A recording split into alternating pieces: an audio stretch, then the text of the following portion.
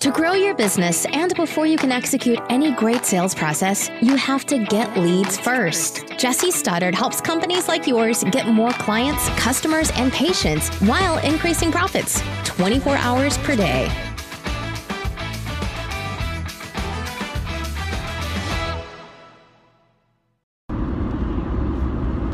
Hey guys, I want to talk to you today about my new in-market leads program. Now, I've had a lot of questions about this, and today I'm just going to go a really high level, give you some, what is it? Okay, so in-market are leads that are actually in the market for what you sell, service or product, in your business vertical.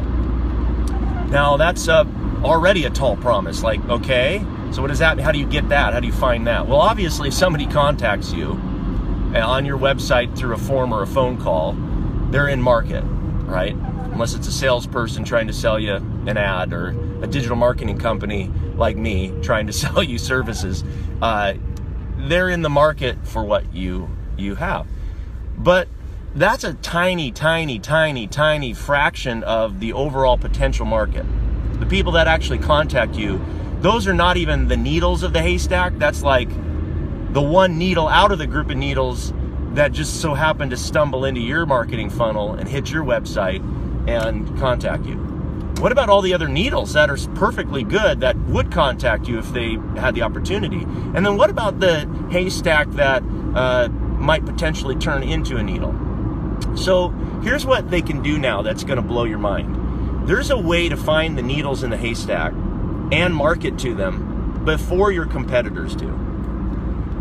Faster and better than your competitors do, with more relevancy, delivering content that is desirable to that target prospect or client or lead, and to build your brand with intent-based branding to that specific person who's in market. If anybody follows Frank Kern, he's in the intent-based branding.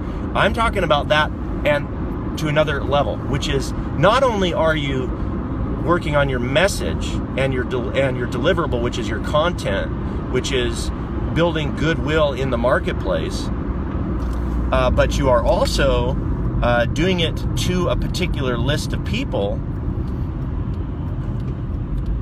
that are technically in market for what you sell. So, sorry, I had to drive around a tow truck there. Now, how do you do that? Well, the technology that's available, there's big companies that have data. We call it big data.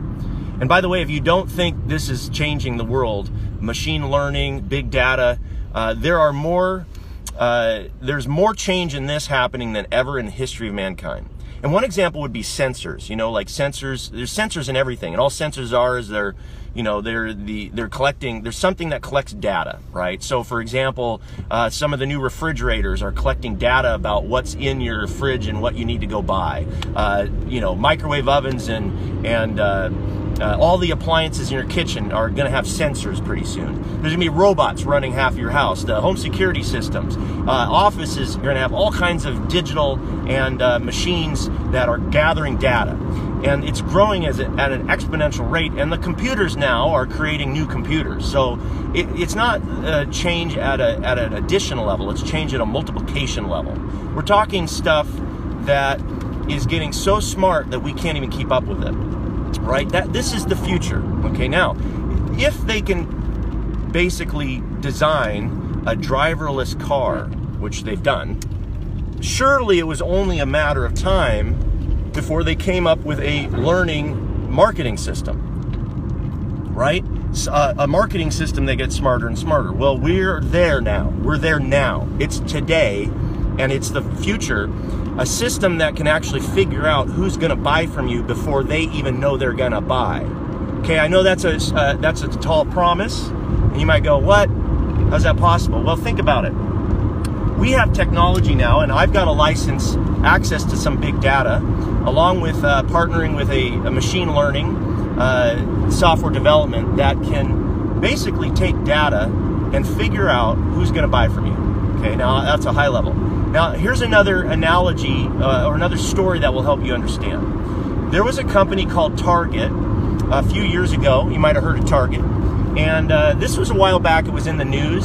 And it's simply an illustration for what I'm talking about.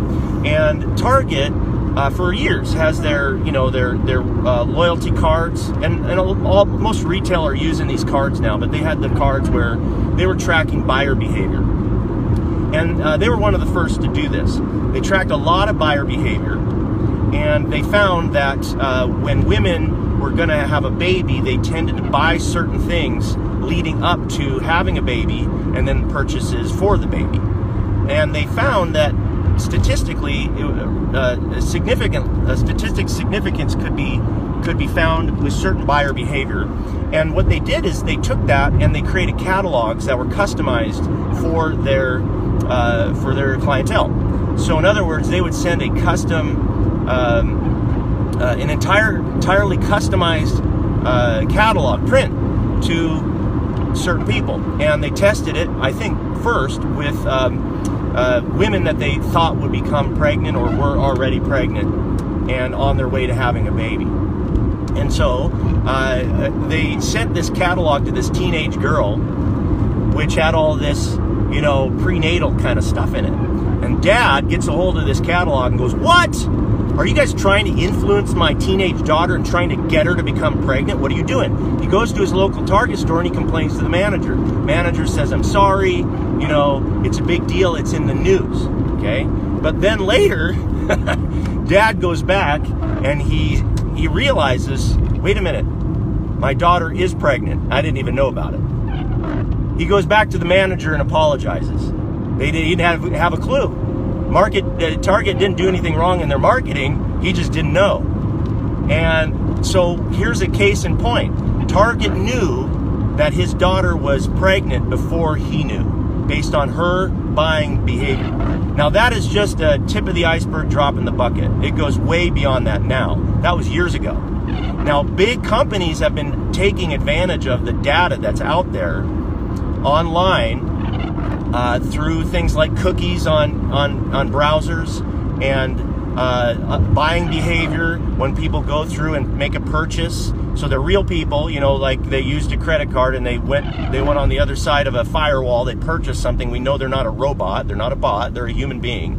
And we can record everything that person is doing. Now currently the system that I'm involved in, for example, and there's a few that are playing this game, not very many, this is very early, it's the wave of the future though. We're analyzing 250 plus Americans every day, and it's something like 5 billion pieces of data. And taking all that data and applying it to specific verticals. Now, I specialize in the personal injury attorney vertical. There's other verticals. I can get this data for others, but mortgage, real estate, but my license covers a certain amount and a certain focus. Now, if you were to go out and do this on your own, you could, but you'd probably spend 30 or grand a month or more in order to do this.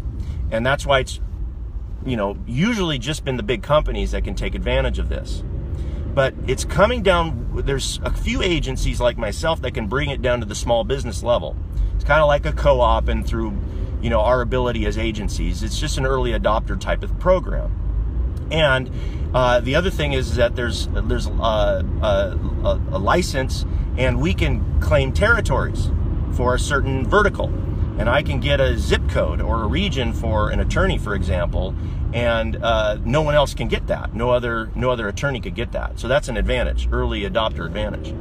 So that's what I'm trying to bring. So now, to take it a step further, when we know who signs up to be your client or purchases a product or service from you, we can take that information and feed it back to a machine and say, okay, I want you to look at all of the buyers and build a buyer's profile, which is basically all of the information about what that buyer did beforehand.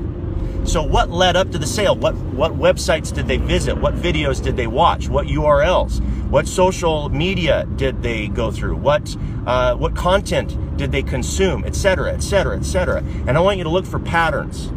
And the machines do this. Now, so for example, at first, let's say somebody is into, rock climbing, and then they sign up for, they sign on with a personal injury attorney. Well, first the machine's going to look at that and go, maybe it's relevant, maybe it's not. We're gonna record it and we're gonna look. But if it's, if the next person who comes in and signs on isn't into rock climbing, now it may not be statistically significant, but it might be. And then over time, there's fewer and fewer have that, so that particular factor lowers down to next to zero.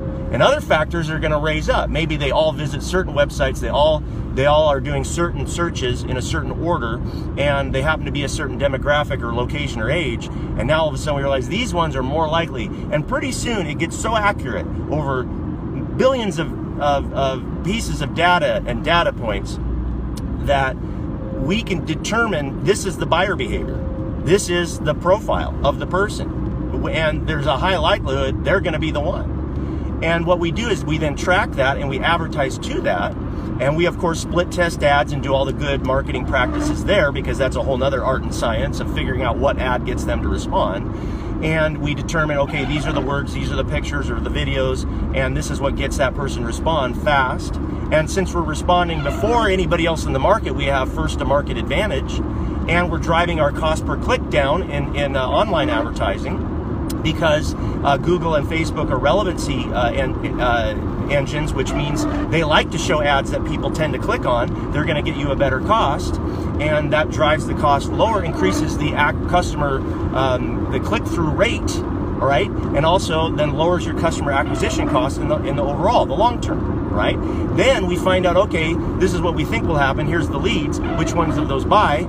Put it right back in the machine, and it starts over. So we analyze the data, we follow them through, we promote to them, we sell to them, the ones that sell to go back in the machine, and it's a closed loop, continuous learning system. This is the future. If you're not doing this, you're already behind. Now, if you can do this, what can you do? You can be top of mind, which is always the goal. You can get them to know, like, and trust you faster. You can show your ads more often to them, to the right people, not to everybody, lowering your costs, being more efficient. Even if all your purpose is to lower costs and not increase your revenue, you've already won. If you want to increase revenue, you're in front of more of the right type of buyer before anybody else can get in front of them. You're in something like a short sales cycle, like a personal injury attorney. If that event occurs, you need to be there. This is the way to do that.